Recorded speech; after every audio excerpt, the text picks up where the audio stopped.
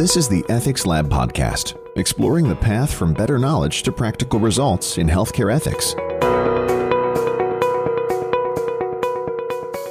Because it's only when we have that accurate picture of what existence is like for the person who is dependent on a substance that we can begin to determine what kinds of interventions would be appropriate. In this second episode on addiction and medically supervised injection rooms, we go to Melbourne, Australia and speak to healthcare leaders there on their experience with these programs. Again, these programs aim to respond to the addiction health issues of those who are dependent on injection drugs and respond to the broader public health impact of addiction on a community, such as a high amount of drug overdose or the transmission of infectious disease through the sharing of infected needles. Our two guests today are Dr. Yvonne Bonomo, Director of the Department of Addiction Medicine at St. Vincent Hospital in Melbourne, Australia, and Associate Professor at the Department of Medicine, University of Melbourne. Dan Fleming is Group Manager of Ethics and Formation at St. Vincent's Health Australia, also Fellow in the Law, Health and Justice Research Centre in the University of Technology, Sydney, and the Adjunct Lecturer at the Institute for Ethics and Society at the University of Notre Dame, Australia. My name is Kevin Murphy, and this is Ethics Lab. Dr. Yvonne Bonomo, where did the idea come from to start a medically supervised injection site in your area? We had been thinking about vulnerable populations with addictions as a community in the state of Victoria for some time, and it was noted that there was a group that seemed to be missing out because of the high threshold to get into treatment services. But really the conversation suddenly gained a lot more impetus when the number of overdose deaths started to rise exponentially. So it was becoming almost like an epidemic of people who were dying in alleyways, in car parks, having injected. And that really sparked a community concern and pressure to do something more than what was available. And that's how the discussion around the injecting room for our state of Victoria came about. Did you have other similar programs to learn from regarding their approach and impact? We had local experience, if you like, with the first injecting room being set up in Sydney. And so we were able to talk with our colleagues there about the benefits of it. But also there are quite a number of injecting centres around the world. There's around 100 in around 10 countries. And looking at the research evidence from those centres, it is clear that this approach reduces overdose deaths. It tends to decrease the use of substances, so both in terms of frequency of use and amount. It reduces the likelihood of infections, particularly blood-borne viruses such as hepatitis C and HIV. It helps move people towards other healthcare, and it decreases the public injecting behaviour and public disturbance. So there's quite a clear evidence base now that tells us that this is an option that has many benefits for the broader community, let alone the individual whom we'd like to help move towards a point of better health and well-being. Yvonne, how did you work to build trust with a patient community who may not always have felt welcomed at traditional healthcare sites?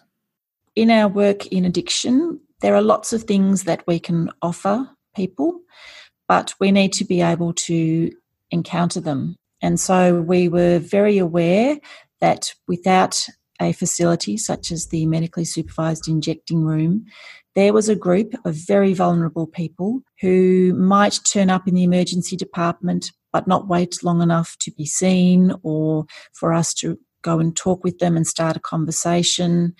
They were really in the community but not accessing the services that could help them both in terms of their health, but also social services in terms of a roof over their head and food on a regular basis and clean clothes and that sort of thing. So for us, we have always been concerned that there is that subgroup of very vulnerable people that need help, that can benefit from help, but we just couldn't reach them because they weren't quite entering our domain. And so that required thinking outside the box, really, and saying, okay, what else can we do to improve access to treatment? And that's the context in which the medically supervised injecting centre emerged. Could you walk us through the biology of addiction and its impact on an individual's ability to make a choice? So it's very important to discern between substance use versus substance addiction. With substance use, that is a voluntary preventable behaviour. So, for example, you and I might choose to drink alcohol or choose not to. We might choose to use cannabis or we might choose not to, notwithstanding the legal aspect of it. Addiction is something quite different to that. It's not just a lot of substance use. It is a compulsive behaviour that occurs even though the person knows it's doing them harm and probably doing harm to those around them.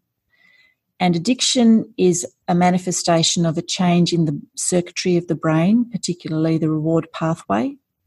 And what that means is that it impairs one's free will. It doesn't mean that they're zombies and they cannot overcome that circuitry, but it does mean that it is incredibly difficult and most people need help to be able to override that circuitry and make more positive decisions in terms of their health care and their well-being. And with addiction treatment, it's not just about stopping the substance use. Addiction treatment is about bringing people to a place where they can flourish. So creating the conditions that they can feel connected, feel hopeful, have a clear sense of their identity, have meaning in their life, and above all, have agency, feel empowered so that the addiction's not controlling them, they are controlling it. And that doesn't happen overnight. It's very important that we remember and understand that when the person is standing before us with an addiction, that we look around that addiction and see the person behind the addiction and understand that there have been a number of steps, a number of events that have occurred in their life that has led them down this pathway, and that it is possible to move to a place where one can flourish, but it will take time and it will take effort. Practically, what would the protocol of a medically supervised injection room look like? Some practical aspects of the medically supervised injecting room are that staff don't provide the drugs, they don't assist with the injecting, they are there to supervise and advise on how to inject more safely to avoid bloodborne virus infection or other complications. People aren't able to deal the drugs at the room. People who are accessing the injecting room are not able to inject other people, and they don't come in as pairs, they come in as individuals, and they are not able to deal drugs on the site. So it's quite important that there are boundaries that are set, and by and large people are very happy to abide by those boundaries and don't really challenge them. Dan Fleming, how did you and your colleagues discern your way through some of the ethical questions arising here? Kevin, it was a remarkable experience discerning our way through the questions that Yvonne has put on the table for us today, which relate to how do we respond to the dignity of these precious people who are caught in the grip of a substance addiction, and who, as one of our key leaders in St Vincent's said at one of our first gatherings to think through this, we often meet too late. So we often meet in the emergency department, or we often hear about through other connections that these people have tragically died from an overdose or from some other comorbidity that's gone along with their substance use. So in this context, it's probably important just to say something briefly about the history and the charism of St. Vincent's as an organisation, because that gives a sense of why it is that this particular group was of special concern to us and to our people. So St. Vincent's was established by the Sisters of Charity who came to Australia in 1838. And their charism is a charism of seeking out the poor and vulnerable wherever they are and providing whatever services they need in order to be restored to a kind of flourishing that really reflects the dignity that they have, as Mary Aikenhead said, who's the founder of the Sisters of Charity, as God's own nobility. They established some of the first hospitals dedicated for the poor in Australia, the first ever dedicated end-of-life care service in Australia.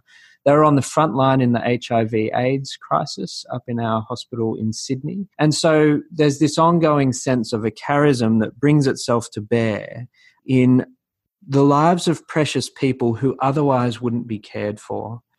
And so as we as a service were encountering this complex set of questions around these precious people who are suffering from an addiction in our own communities, that was the thrust that we brought to bear on all of our decision making. And we brought everyone we needed to, from clinicians to ethicists to executives to stakeholders, and people who are suffering from addictions in different contexts around the table to try and learn what might be possible so that we can build a bridge to this community who, as I mentioned before, we're currently meeting too late. Dan, what is your response to people saying you are enabling drug use? What were the ways this was reviewed ethically? Kevin, these were the questions that were at the heart of all of our discussion, because as a group, we wanted to act with integrity, we wanted to act within our ethical tradition, and we wanted to apply our principles accurately to this issue to respond to these people's dignity. So we had to grapple with questions like that, because if we as a service were simply willing to partner with or set up something that was just enabling, well, then that wouldn't be something that we'd consider appropriate within our ethical framework. And in this context, I'd like to bounce back to what Yvonne was speaking about before in terms of the difference between substance use and substance addiction, because it's only when we have that accurate picture of what existence is like for the person who is dependent on a substance that we can begin to determine what kinds of interventions would be appropriate.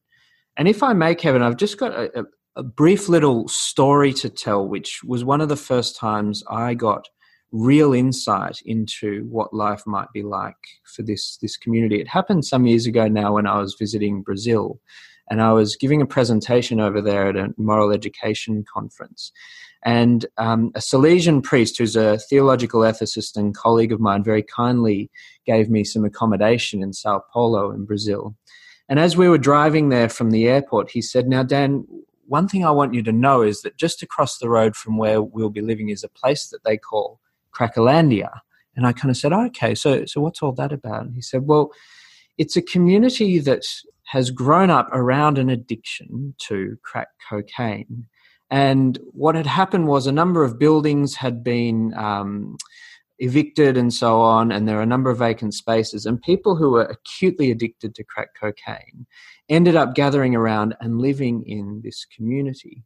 And I'll just read you something very brief from an article in The Guardian by Sam Cowie, which describes what Cracolandia looked like. So I was staying just across the road from this place. He says this: "Here, hundreds of people sit in the middle of the street, wrapped in blankets, and smoke crack openly.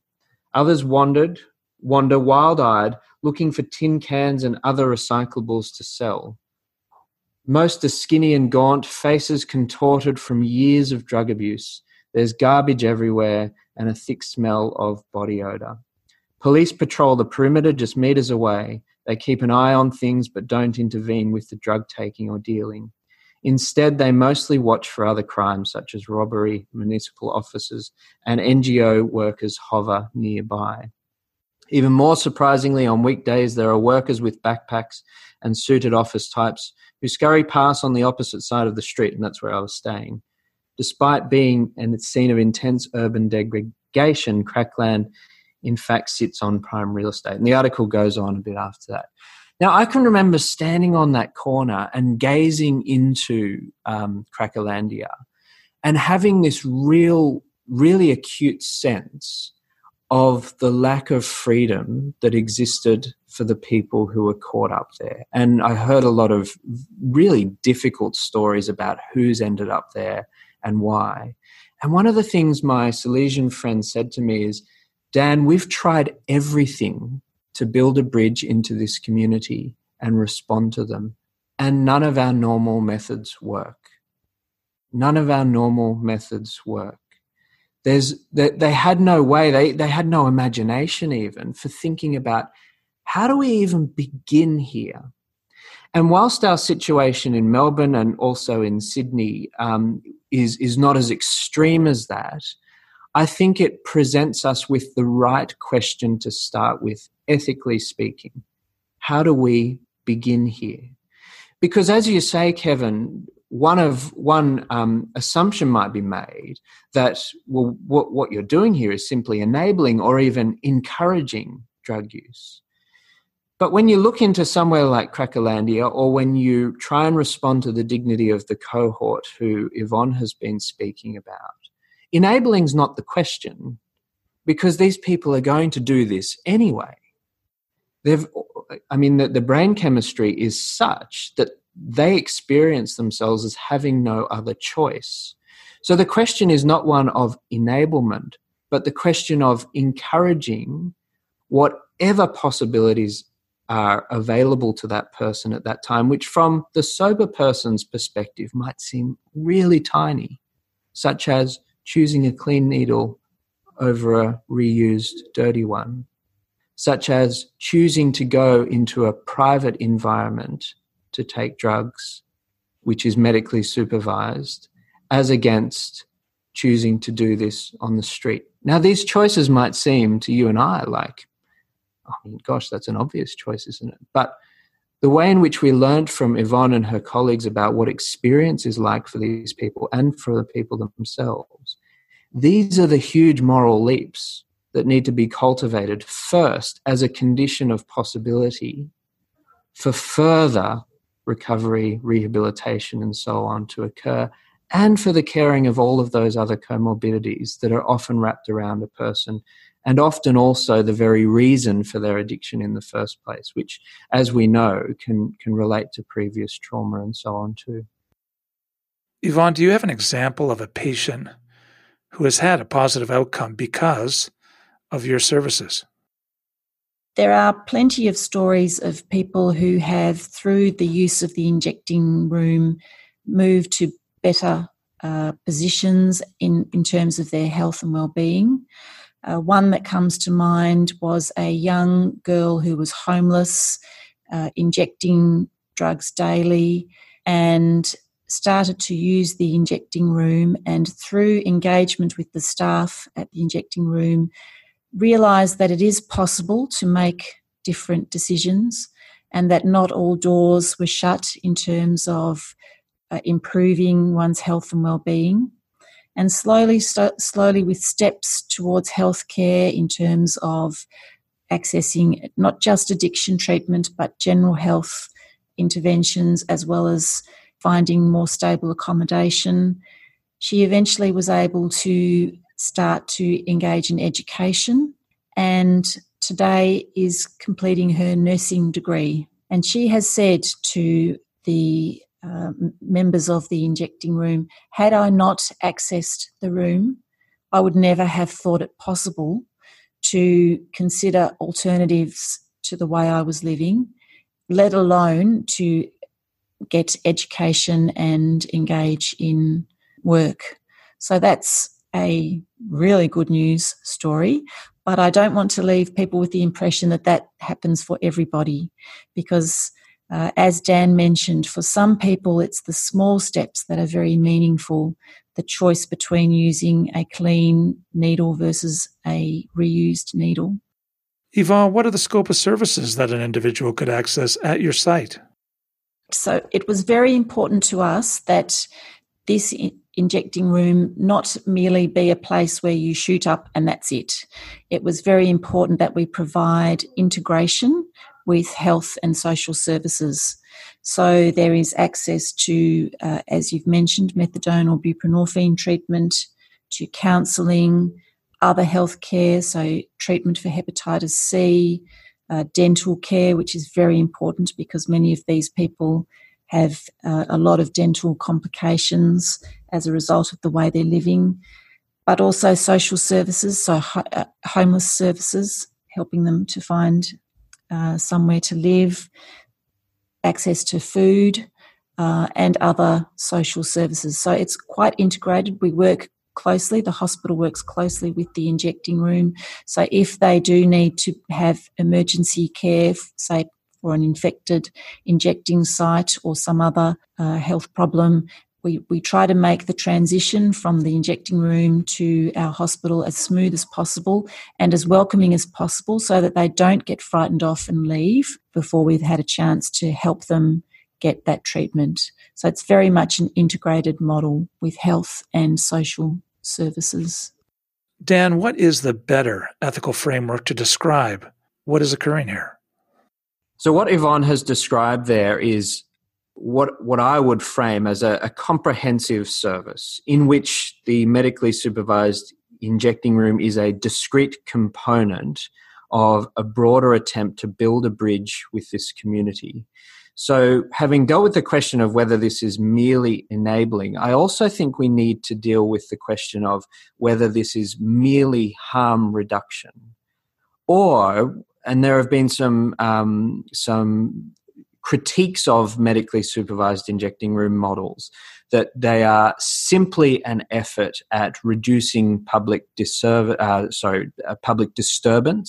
and reducing costs to government and so on through overdose deaths and so on. Now, some models may well have that as their primary purpose, but that's certainly not a model that we would see as adequately serving the dignity of these people with whom we would otherwise have no relationship. In the context of harm reduction, what Yvonne has explained to us is something that is far more comprehensive than harm reduction. So the framing of a harm reduction intervention would be something like, you're going to do this anyway, and so if you're going to do this, please also do it in this way so that you reduce harm to yourself and to others. And that's certainly part of this model, but it doesn't exhaust its comprehensiveness. Because even if we did that alone, I don't think we would be adequately responding to the dignity of these people. Now, in this context, I think the way to frame this as an ethical question is through the category that became well known in Catholic theological ethics in John Paul II and has recently been brought to light again through Pope Francis, which is this idea of gradualism in the moral life, which is, in simple terms, a reflection on the fact that we as all humans, as moral subjects, grow gradually towards the fulfillment of the moral good. And depending on who we are, depending on our own capacities for freedom, depending on our own moral formation and so on, may more or less achieve an embodiment of what we'd call in our ethical tradition the objective good. This in no way relativizes the moral norms that we have around, for example, using substances on ourselves that could be particularly harmful, that could spiral us into addiction and so on. Not in any sense. But what it asks is, for this person, in this moment in time, what is the most moral growth that we can encourage and support in them? And as we mentioned before, that initial first step, tiny as it may seem to the person who's been sober for their whole life, could be as simple as choosing a clean needle over a dirty one. But here's hoping, and this is the design of the service itself, that in making that step, in the context of a medically supervised injecting room. A team is there to wrap around that person and build a relationship with them and provide other services to them, which generate a condition of possibility for future growth towards the good. Dan, it's clear this work has impacted you. What has been your key takeaway or aha moment? I think one of the most important realizations for me was that sense of attempting to build a bridge and what we would call in other contexts a therapeutic relationship with a community who, by definition, we encounter too late. That was one of the biggest learnings for me, which then I think opened up our moral imaginations to thinking about, okay, given that that's the context, what might we need to do that in any other context we wouldn't even consider, but in this context we're impelled towards or asked to stop on the side of the road of a need which really isn't being addressed in any other way. And in that context, I also think that Pope Francis's work in this area and his own imagination around what the church is and the famous analogy of the field hospital in the middle of the battle, in which he invites the church to do what good she can and the ministries of the church to do what good they can out in the midst of the messiness of the world, even if in the process their shoes get muddied in the soil of the street. Appreciation to our guests today for their advice and reflections. As always, appreciation to our listeners as well. Thanks, everyone. My name is Kevin Murphy, and this is Ethics Lab. We hope you have enjoyed this edition of the Ethics Lab podcast, exploring the path from better knowledge to practical results in healthcare ethics. Ethics Lab was created by Kevin Murphy and Russell Keithline. Thanks for listening. Join us again.